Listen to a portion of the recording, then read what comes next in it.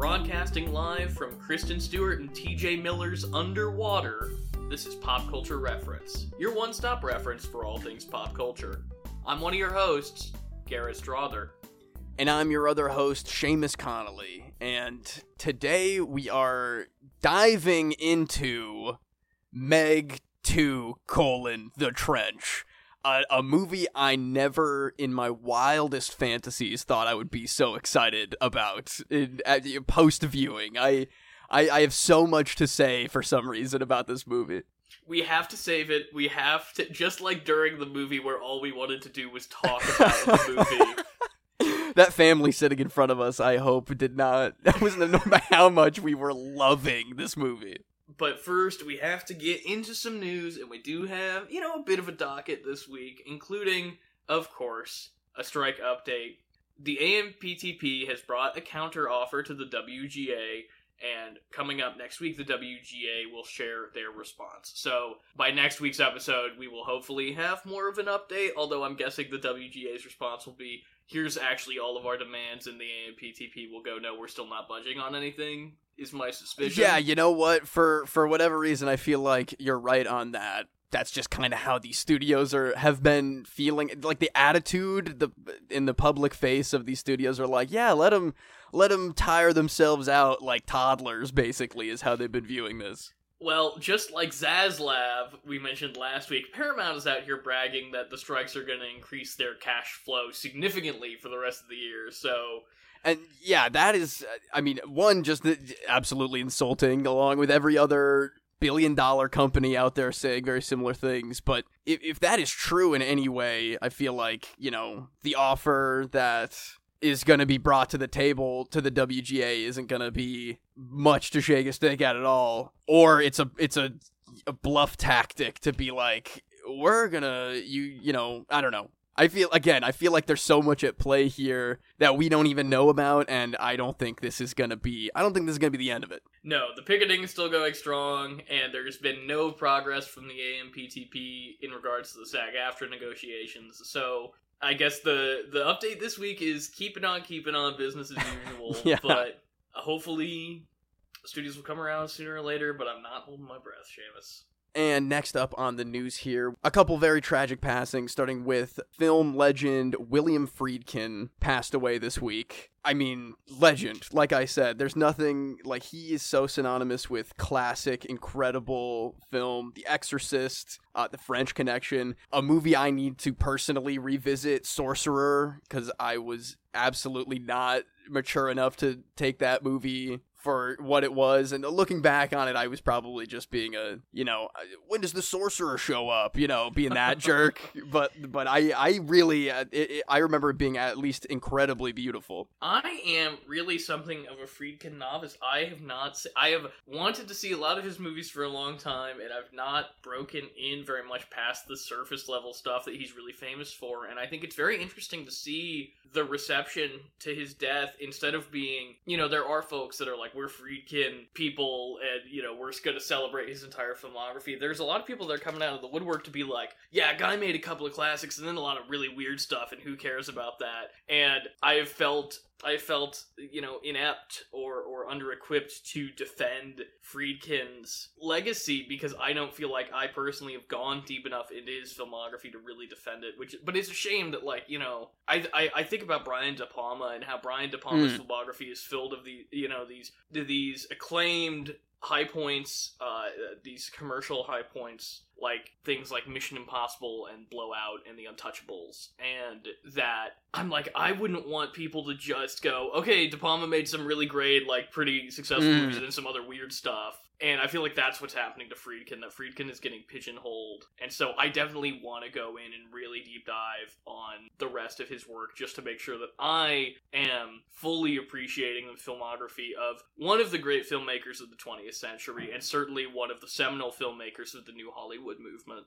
I think I completely agree with that. Like I said, I kind of mentioned the few that I have seen and that everybody else is probably judging a lot of their memories of his work on. So I would like to get into the quote-unquote weird stuff myself and really, really see what we're working with here. Also, how I love the French Connection. I've talked about the French Connection on the show before. One of my favorite film school viewings of literally anything I saw in film school was the French Connection. I'm a big fan. But also passing away in the news this week at a devastatingly young age of 64 is Johnny Hardwick, known pretty much exclusively for his transcendent portrayal of beloved character Dale Gribble on King of the Hill. Dale is my favorite character on a show full of outstanding characters, and what makes him so special is, while Dale is funny in his own right, the way that Hardwick delivers every single Gribble line gives so much more dimension and personality, and just even something as simple as pocket sand, while being a funny concept and gag in its own right, the way he says pocket sand is so... It's an earworm out of a 2-word nothing phrase, and there's just nobody else that can do that. And I really, really hope that they cancel this King of the Hill revival, because Dale is vital to the show, and he cannot be recast. He's truly the best character on that show, I feel like. I mean, I love me some Bill. Bill makes me laugh every time, but... Bill Dauterive. That's the boy Bill right Dauterive. there. Oh, beautiful. But Dale is the star. When it's a Dale episode, you're in for a treat there. Sometimes there's some more Hank-centric episodes, and I'm like, okay, I got you. But when it's a Dale one, it's the absolute best. The episode where Dale drives to Daley Plaza and does his own investigation about what happened during the Kennedy assassination is one of the funniest episodes of television ever. Oh, so unapologetically, absolutely crazy. I love him. I love him so much. And with the King of the Hill revival stuff, maybe they'll do, I know with some of the Simpsons voice actors over the years who have passed, I know they've done, really nice in-universe, in the show things to, pay the respects to that character and not necessarily just, recast a character with just somebody else. So I'm hoping that it's a little more of that kind of treatment. One can hope, but I don't think I'm interested in King of the Hill without Dale. So I agree. But last up on the docket here, we have a Disney danger. Oh God, another danger! Jesus, the Empire. At least this one wasn't doubled up on a Universal Unrest like it was last week, which was quite the cacophony. Definite. But Hulu and Disney Plus, taking the lead from industry standard Netflix, are looking into tactics on cracking down on password sharing. So, we all know how popular it was when Netflix decided to implement this strategy, so it makes sense that Disney would want to get in on that action. Yeah, Disney, they have been very comfortable just going with the flow. As the new kid on the block in terms of streaming services, major top 3 streaming services, they have just been sneaking in there. They have not earned their price hikes and password crackdowns just yet. I feel like they're playing it a little too fast here, even though we have just also recently talked about how it's still fairly worth it for the amount of stuff that they still have on there, even if Mandalorian seasons haven't been really hitting the spot as of late. But they've got all the Vault stuff, all the other Star Wars things that we know that we want to watch. I'm hoping that this at least is pushed off by, however long, like they did with Netflix for a while. I'm not looking forward to it. With all of that behind us, once again, it's weird that since the strikes happened, we've had such a negative news cycle, but here we are. Yeah, strange how that is, right? I think we go ahead, dive in, as you said, to the Meg 2. Let's do it. For today's main segment, we are going deep on Meg 2, the trench. Meg 2. Not the Meg 2. Thank you very much. Meg 2, the trench. Meg 2. Oh man, we've got a lot of returning players from last week here today. We of course Jason Statham, we've got Paige Kennedy coming back as DJ, very happy to see him. You said last week, and I don't want to get too far into it, you said last week how you were hoping they were going to give him a more fleshed out personality. What if they gave him 3 more fleshed out personalities? Yeah, dude. Hey, they're catching up for the Meg franchise that is impending on the world. It is. We were really going back and forth during this movie of like they made the Meg Fast and the Furious. Oh man, they made the Meg Die Hard. Oh man, they made the Meg this, that, it was everything. You very rightfully compared it to Black Adam in just how haphazard and crazy and fun it was. And I think it was like 3 Black Adams at once, truly. I'm gonna say this because I think that this movie is better than Black Adam. I think it's more successful at being... Because Black Adam is just a fascinating movie to watch, and it's a comedy, but it's not... Like, the other parts of it don't really work as well. This fires on many more cylinders than something like Black Adam does, I think. And I'm similarly obsessed with it. I think you and I last year, around this same time, got Dark Horse Black Adam as a movie that we didn't expect a ton from and we're kind of doing for the bid. And then we're like, oh man, there's actually a lot going on here that is, like, it's the kind of trash I want to watch. And exactly. Let me tell you, last week we said a lot about how the Meg wasn't crazy enough, and let me tell you that Meg 2 The Trench is crazy enough. It's as crazy as you can imagine it is, and more. It is so off the walls in every single way. It's a pretty long movie. It's like 2 hours, and it is like, every time you think you're settling into the movie that you're watching, they're just like, nope, yeah, you thought it was, but it definitely is not. Here we go again. It truly kept me on my toes for the entire 2 hours, and I kind of loved it. Not to mention that, again, not to get too far into things, something that we felt that the Meg was missing that would amplify its impact on us, that would make us obsess over it in the way we may obsess over other dumb action franchises featuring Jason Statham, is if they put more of an emphasis on family. Family. And let me tell you, I think we might have to introduce another family. Yeah, I think so.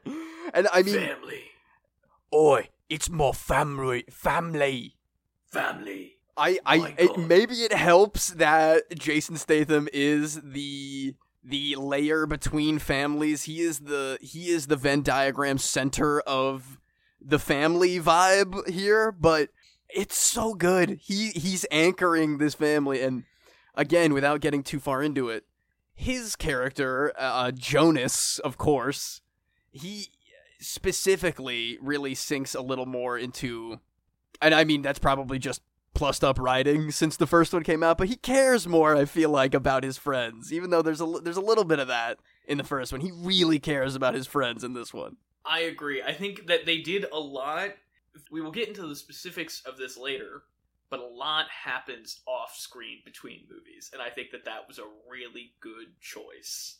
Yeah, you know what? We don't need to be every step of the way here, because it is a really spicy opening with Jonas. We kind of got to figure things out as we go. The casting decisions of that we were speaking about last week kind of fit right into place, and we don't need a whole movie explaining them. I thought it was very well done. But I gotta be, I mean, Ben Wheatley, a lot of people are really trashing this movie, especially compared to Ben Wheatley's previous work, but I think that those people don't know how to have fun at movies. This isn't gonna win any Oscars, I don't think. But it's a summertime blockbuster style movie. You know, it was a nearly empty theater on pretty early after release that we were at. But I think that if people just wanted to have a fun summer day, that's a fun summer day kind of movie. And I'm gonna back it up with, like, there is no better craft in this one, I wouldn't really say, than there is in the first one. I think it's a pretty ugly movie, to be honest. Oh, it yeah. has moments where there's a split diopter shot in this. So I take that back a little. There is some more craft in this than there is in the last one, but it's still generally a ugly, green screeny CGI. Oh, yeah. Like hellscape that it's still executed in a way that I just really, really, really enjoy. Again, it's not Kong Skull Island. Nothing ever will be. Yeah, not much is, but boy, is it a good time. And I think that I just want to get into spoilers as soon as possible. I think we should. I think we have much to talk about. They really went off the walls on this one. Because if you enjoyed the first Meg, you're gonna enjoy this one probably more so. So please, just go see it. It's just the best Meg movie. That is for sure. It is the best Meg movie. Yeah, absolutely. But now we're in official spoilers for Meg 2. Meg 2. Meg 2. Meg 2. Li Bingbing is dead. She has been killed off screen. Li Bingbing died on the way back to her home. Jonas has adopted Mei Ying as his own, even though she has a biological uncle who she's fairly close with. I think that's a very interesting choice. Well, we know from meeting, I think that I was a little worried about how Jingwoo was gonna kind of work in the scheme of the cast because he was clearly such a high-profile character being injected into this franchise and essentially being introduced as a co-lead for Statham.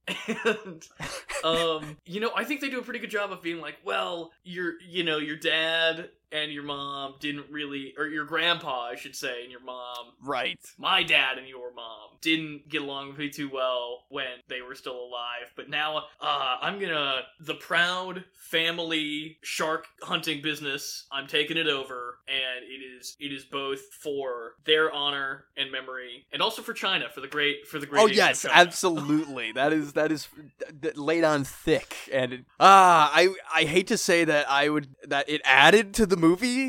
Did it add to the movie for you? I really, because the whole thing is it feels like as much as the first movie feels like a fake movie, this really feels like a fake movie. And it adds to the whole kind of weird sense of artifice and removal from reality, where there's a scene at the end where they're sitting on a beach toasting everything, and I don't remember what his exact line is, but they're having their family moment on the beach at the end, mm-hmm. and he toasts like 3 different things, and you leaned over me and you were like, to China, and I was like, that would have just been in the movie.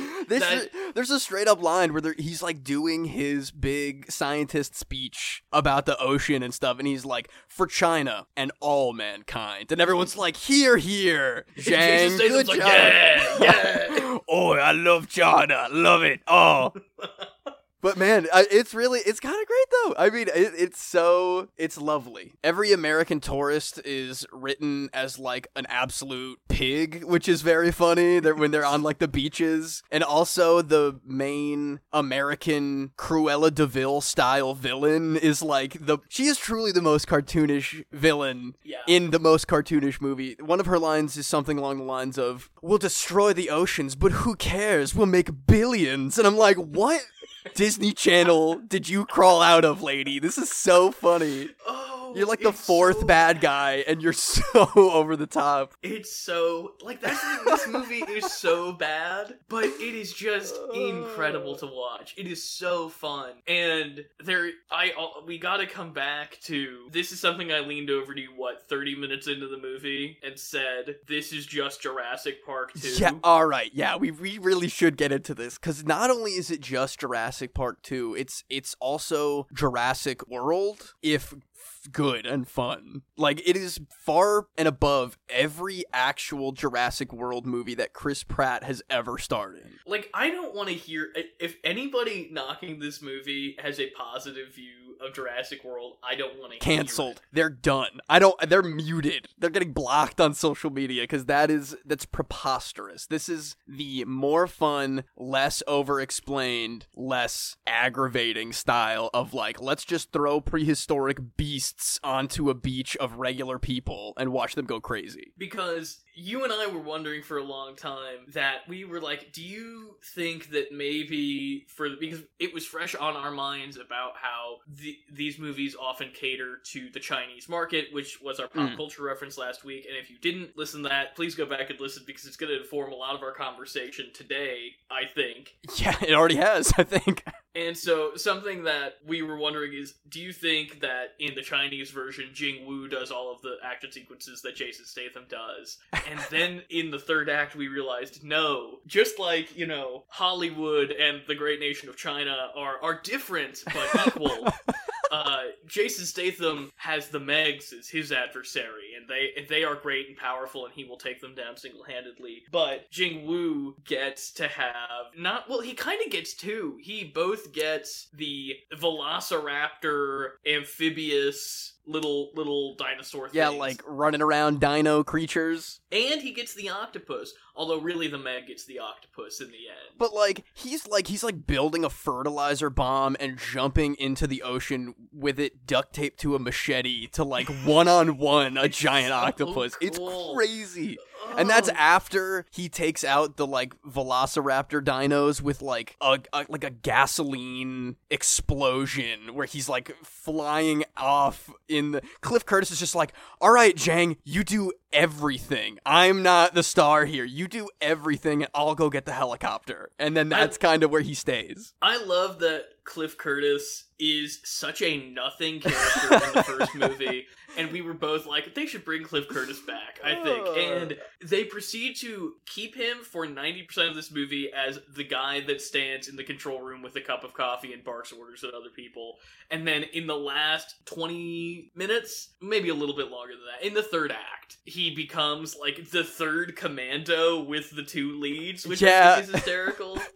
He's kind of the commando though, but also he just is trapped in the crashed helicopter for, he doesn't really, he's dropping the heroes off where they need to be. He's like, there's only one jet ski. Here, you take it, Jason Statham. I know you just handed this makeshift spear to me, but I'm out of here. I guess the real third commando is DJ straight out of a John Woo movie? Yes.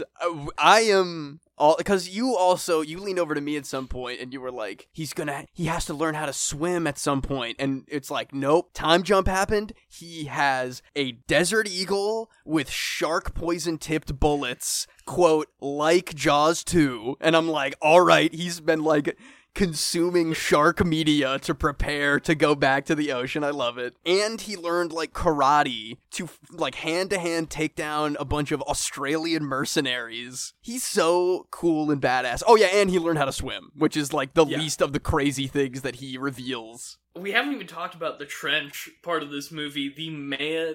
They are not even in subs anymore. A manned expedition to the bottom of the trench where they're in Edge of Tomorrow diving mech suits. Yeah, it is. And they set it up, too, of look at how strong we are when we punch big rocks with these mech suits. And then I don't even think they fist fight the sharks, which is garbage, if I'm being honest. No, they do. They do. When they're trying to get into the secret base that Cruella de Vil funded with the guy with the mustache. Yeah. That guy. They're fighting them off. Remember? But they have the spear gun, shotgun things, remember? Oh, that's true. And then what's-her-name's head gets imploded, which is fun. That's pretty gnarly, but they also don't really show much. Well, that and lots of people get got pretty quickly. There's the weird cosplay guy.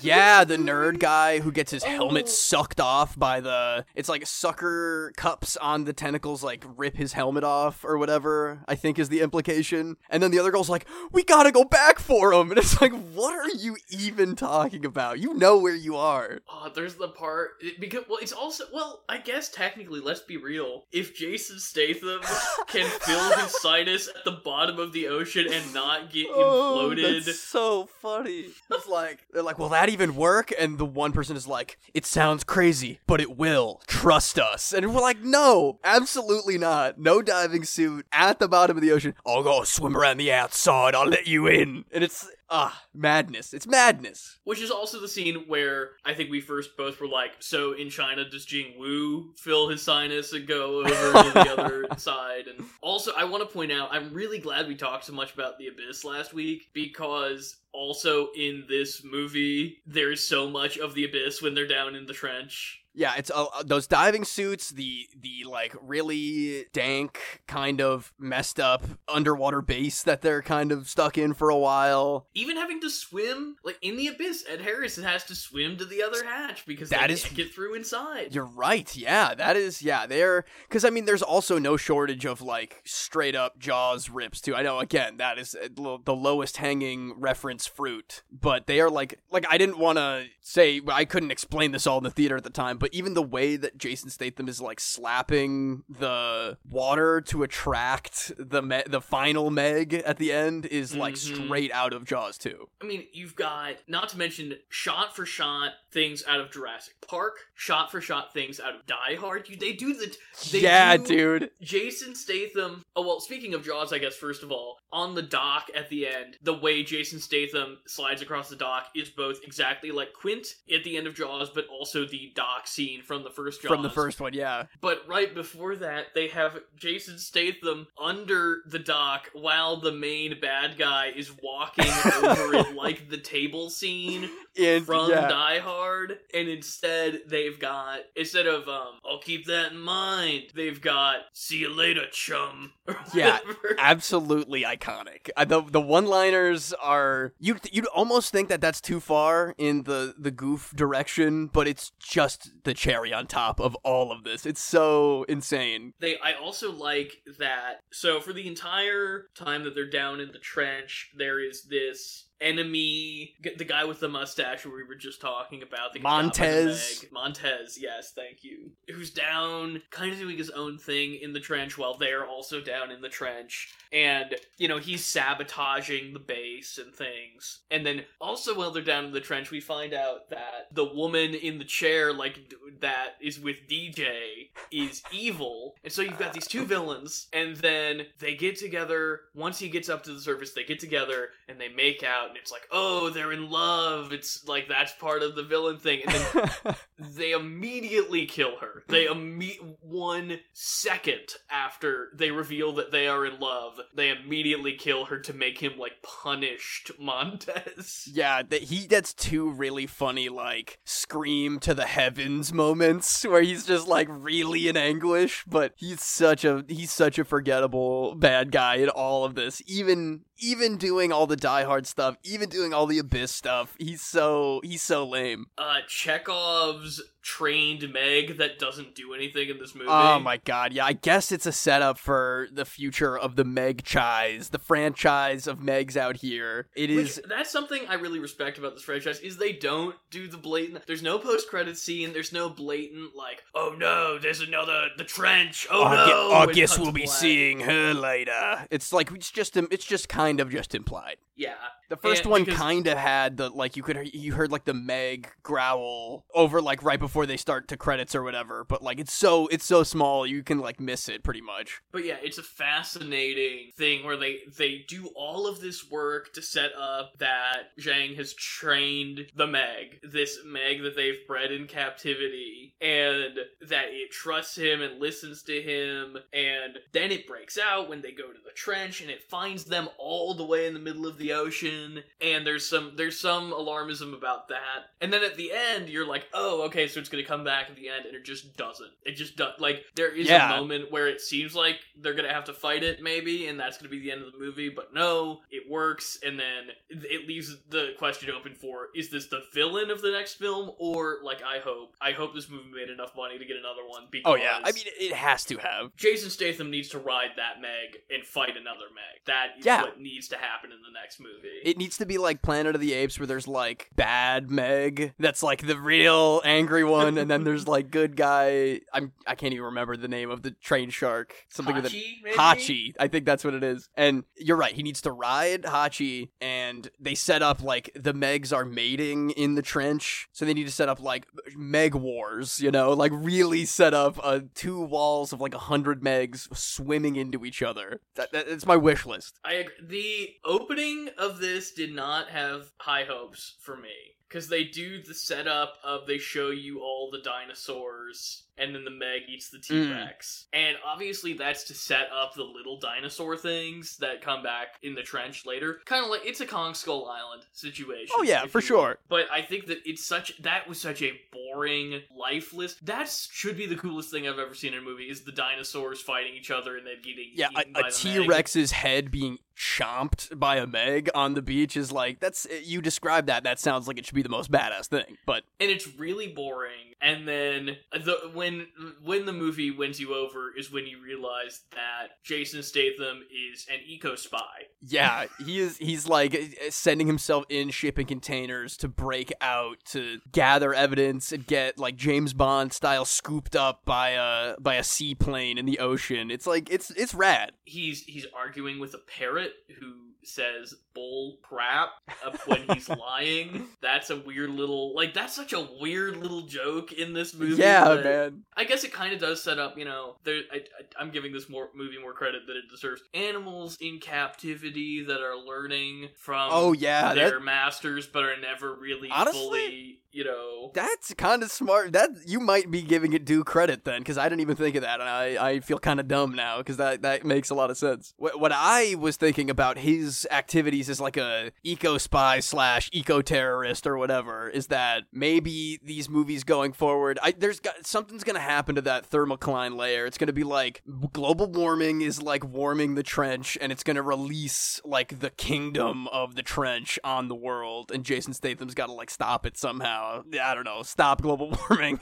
outrun global warming on a jet ski. Trench 2: Meg World. Yeah, don't give me stupid ideas that I like, Garrett, because that's almost Meg Wars, and that's exactly what I want. There's going to be a family of octopuses next time, because they keep giving us giant squids and octopuses, but they don't name them anything cool like the Meg. Yeah, the Meg, I mean, it's hard to top the Meg, come on. That's true, but people would be into a giant octopus too. I guess they blow it up and stuff, but... I really wanted to talk about that eco spy opening, because that's just such a great, because they could have had him doing anything at the beginning of this movie, but I love the fact that they're like, no, it's Mission Impossible or whatever. It's the Fast and the Furious now. Kurt Russell's gonna show up in the next movie. Dude, he might. Who knows? He's gonna be like, I could see a Kurt Russell type being like I run the SeaWorld equivalent in this. He runs the Jurassic Park SeaWorld, and he's like, I want to buy your Meg. And they're like, it's too powerful to be kept and trained for entertainment. And he's like, I'm gonna steal a Meg baby, and that's gonna be like the dino egg that he is working with. It's gonna be like Jurassic Park 2 again. Yeah, this movie, okay, we didn't ever really fully expand on how much this movie is Jurassic Park 2, because you've got the weary guy who's seen this before. I think I actually leaned over to you in the movie theater and said, yeah, that's how it always starts. Then there's the running and the screaming. And... Yeah, you did. Oh, that's very good. But and not only do we have that, but we have the stowaway, tag-along daughter that is Mei Ying from the first movie, and she's like, I'm an adult now, Jason Statham, Dad. I can come with you to the trench. You've got going, and then, of course, also you have the classic, like, going back to the scene of the horrors of the first movie. Yes, like Mono Aliens 1 style, or, of course, Jurassic Park 2. And there are commandos in Jurassic Park 2. No, I'm thinking of Jurassic Park 3. They've got a lot of commandos, don't they? No, Jurassic Park 2, because at the end, they're rounding all the dinosaurs up you're right, and putting them in the crates, and of course... There is not a scene, unfortunately, where a T-Rex rampages through San Diego. That is sad, but I was gonna say, I mean, the Meg has this as well, where it's like, the final monster is rampaging through, like, a very, a populated regular people area, so... And they have a lot more fun with that concept in this one than they do in the first one, I think. Except I am a little disappointed they brought back the dog, but they didn't do quite enough with it for me, I don't think. I could use a little bit more dog in this one. Dude, Jason Statham, they're gonna do another time jump for the next one, and Jason Statham will have adopted that dog from the beach in the last one. No.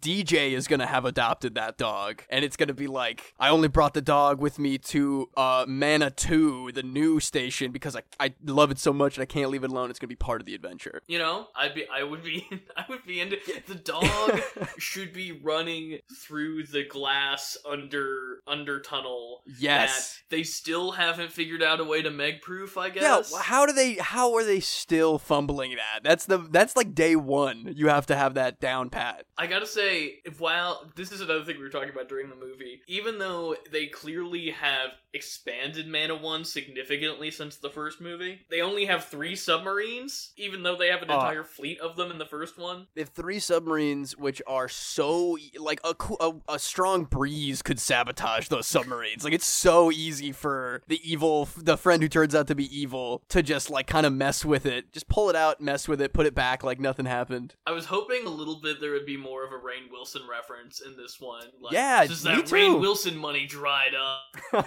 or something. Something about how Brother Zhang is like, I had to buy the rest of the shares of that jackass's company to get my family's stuff back or whatever. Something. I don't know. Something. They get the other guy from The Office who was in like the last 2 seasons who they called like Dwight Jr. to be like, oh, that was my dad and I'll own the station now, but I'm not like him. This isn't the first time I've been brought in to replace Barry Zuckercorn.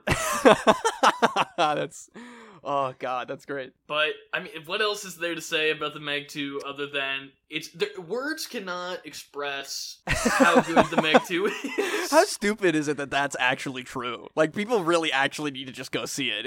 It's a blast. It is, since I've seen the Meg in last week and all that, this is my new favorite, like, absolute trash movie. It's so good. It's so funny. It's the most fun, stupid action. We kind of just breezed past that DJ is like a John Woo action hero, but he actually dives through the air in slow-mo and, like, headshots one of the dinosaurs with his gun, like his custom gun. It's incredible. It's a rip-roaring good time, and I think we also glossed over the fact that, I mean, I know we mentioned it a little bit, but the inclusion of the family dynamic really does help this glue together a little bit more.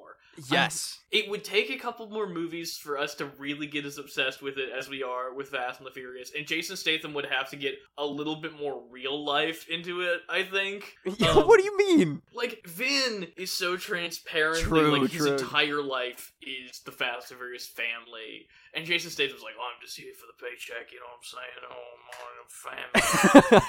I'm family. Dwayne Johnson, you gotta be in the Meg 3. You're gonna be the play lifeguard. You're gonna do the mocap for the Meg. You know, they cross over with Baywatch, and the Meg is terrorizing the Baywatch beach, and Zac Efron is there. Zac Efron surfs next to a Meg. I would pay yes, an dude. exorbitant amount of money for Zac Efron to get it just starts, and you're like, all of a sudden, oh, like, am I in the Baywatch sequel? What? Zac Efron's out surfing, and he just gets eaten in the first 30 seconds by a Meg, and boom, Meg 3, boom, watch Meg your 3, back. boom, Whatever. The Rock, boom, this summer. I'd be there. I mean, I don't want The Rock really to be in things, but if Jason Statham could pay The Rock enough money to get killed by the Meg in the Meg 3, then it would really be the ultimate because again, that's another person that's like, he's in it for the cash. He's doing every Disney blockbuster thing. He's doing weird, he did Rampage for whatever reason. Like, he'll be in stuff like the Meg. But that's the thing. The Meg is so much better than Rampage. Rampage is bad, not even in a fun way. Did you see Rampage? I saw Rampage opening weekend, baby. Dude, come on. The HQ sponsored by Rampage really got you to go see it in the theater? I was already seeing Quiet Place, and then the big theater was playing Rampage, and we were like, I might as well. Might as well. Oh, it's me, Jason Statham, going to see Jason Statham, Rampage. who I was going to see The Quiet Place with.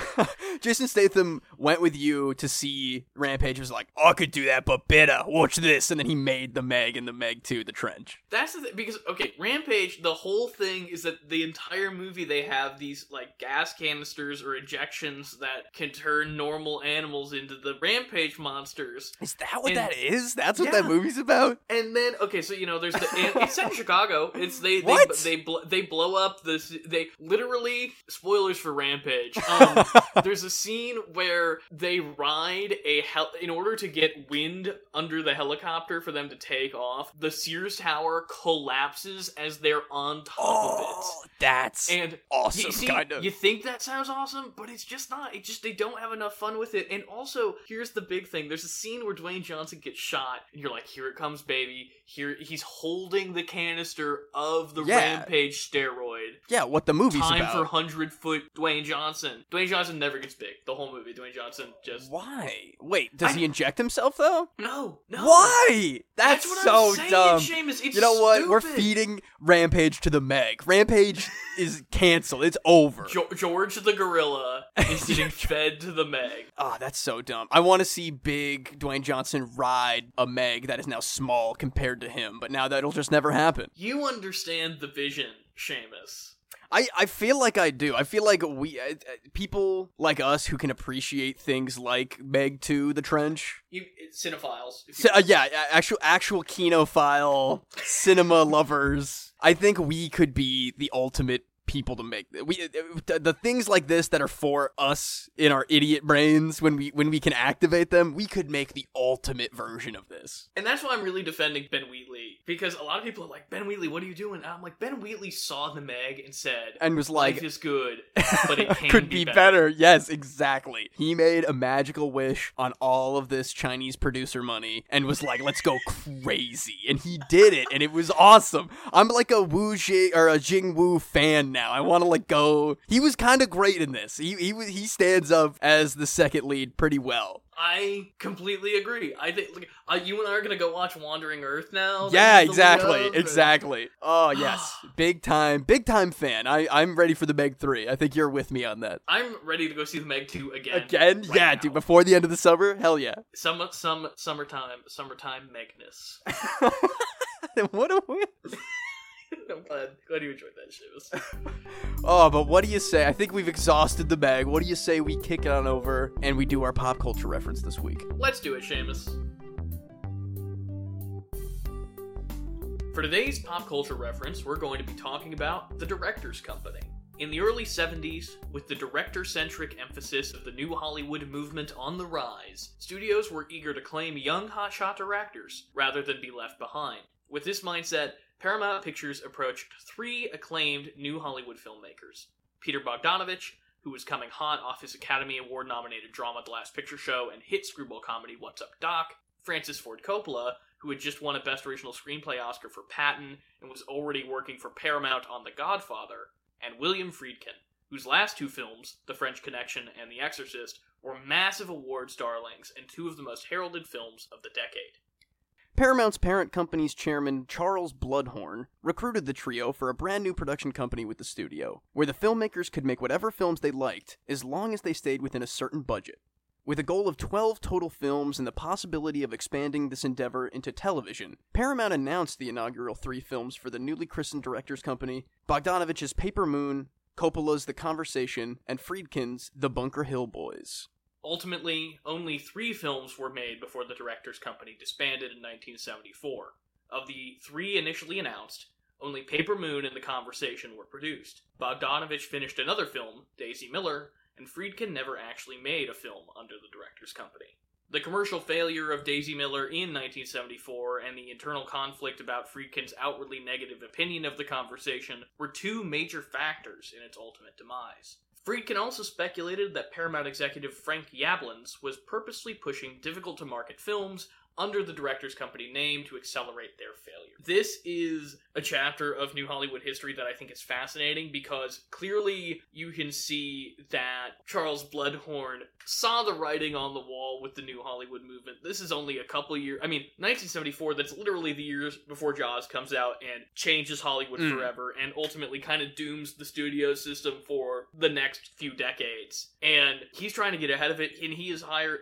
what a lineup. Obviously, those receipts were already there in the 1970s, but to think about what Bogdanovich, Coppola, and Friedkin would go on to continue doing after 1972 when the Directors Company was founded, it shows incredible foresight, I think. And honestly, to get 3 films like Paper Moon, The Conversation, and Daisy Miller out of this incredibly short-lived production company is a very impressive track record. Yeah, this is a fascinating bit of history that I didn't really know much about, but the idea of like free reign, like free creative reign over your projects despite anything else, as long as you're like, you know, you have the right price tag on the entire production. That's so interesting to me, and I wish that there was a little bit more time given to that idea under the Directors Company name.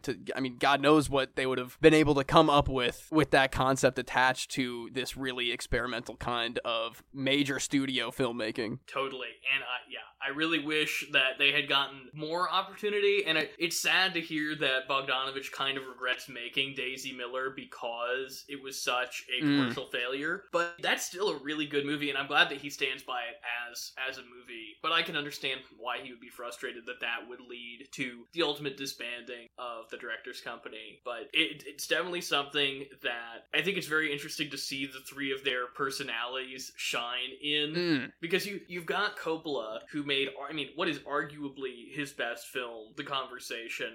I don't think it touches The Godfathers, but it's still, you know how I love Gene Hackman. Oh yes, I was mentioning The Conversation, or I was mentioning The French Connection earlier, and the fact that he took a smaller scale project, an outlier from his projects like The Godfathers or Apocalypse Now, and made something that had that Coppola craft on a smaller scale. The fact that Bogdanovich is kind of he comes from the Corman school of filmmaking. You know, his first film was literally with Roger Corman, and he's like, you know what, I'm gonna churn 2 of these bad boys out. And then Friedkin, the typical free thinker that he was, ultimately never ended up making anything because he was having so many problems with the studio. Free thinker, stubborn bastard, you know, his legacy.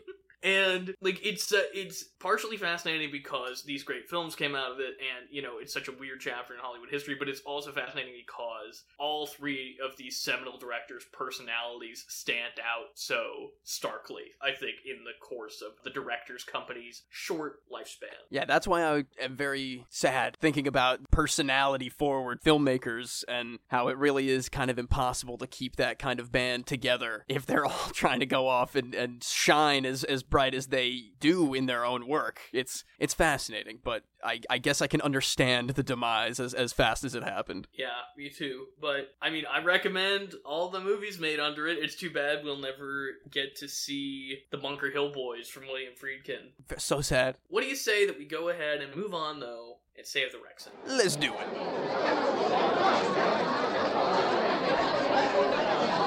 Save the rec center!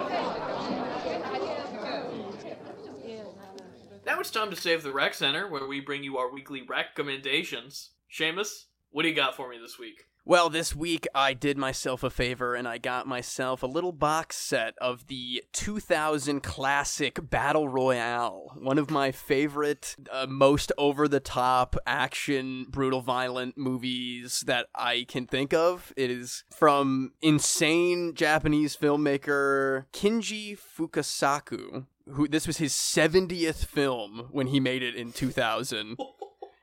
He's a madman, absolute legend in the Japanese film industry, and he based this off a book and then said, screw the book, I'm making it up as we go, and it turned out into the most insane film about a class of 9th graders that have to murder each other on an island with bomb collars strapped to their necks. It's quite a film, Garrett, I assure you, and I think I have rec-centered this in the distant past of this show, but I am specifically rec-centering the director's cut, or otherwise known as the special edition in some other countries, where it's just even weirder and crazier, and they fit in all of these, like, backwards flashbacks that, like, pepper in these backstories to these kids that some of them don't last too long on screen, really. So it's a very interesting expansion of what the original version of the film actually is. It was really picking up a lot of steam when it came out. in 2000 because Quentin Tarantino was very vocal about how much he loved this movie, and I don't think he loves this movie for the reason that this movie should be admired.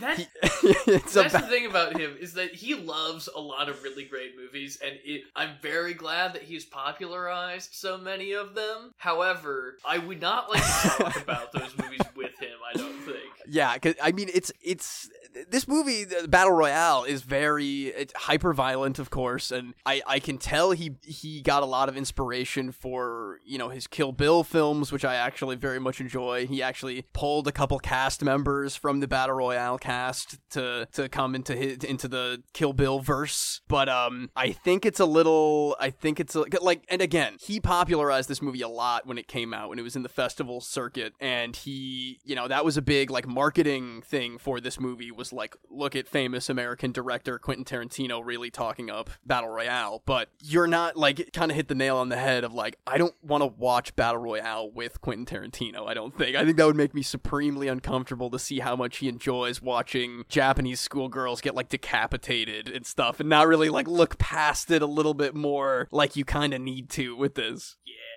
Yeah, it's a little weird. But if you can look past that and look at a little bit of a greater message, highly recommend this movie. It is insane. It just be prepared for overacting and the most insane hyperviolence from a movie from 2000 that you've ever seen. But Garrett, what do you have to save the rec center this week? Well, this week I am recommending something that I've already pitched to you off mic, just because I was so excited to talk about it, which is the 1972 Sidney Poitier directed Western, Buck and the Preacher. It's the Reconstruction era South. Poitier himself plays a wagon master named Buck, who is helping freed slaves move north, even while they're terrorized by, labor agents down south who are trying to get them back down to plantation land.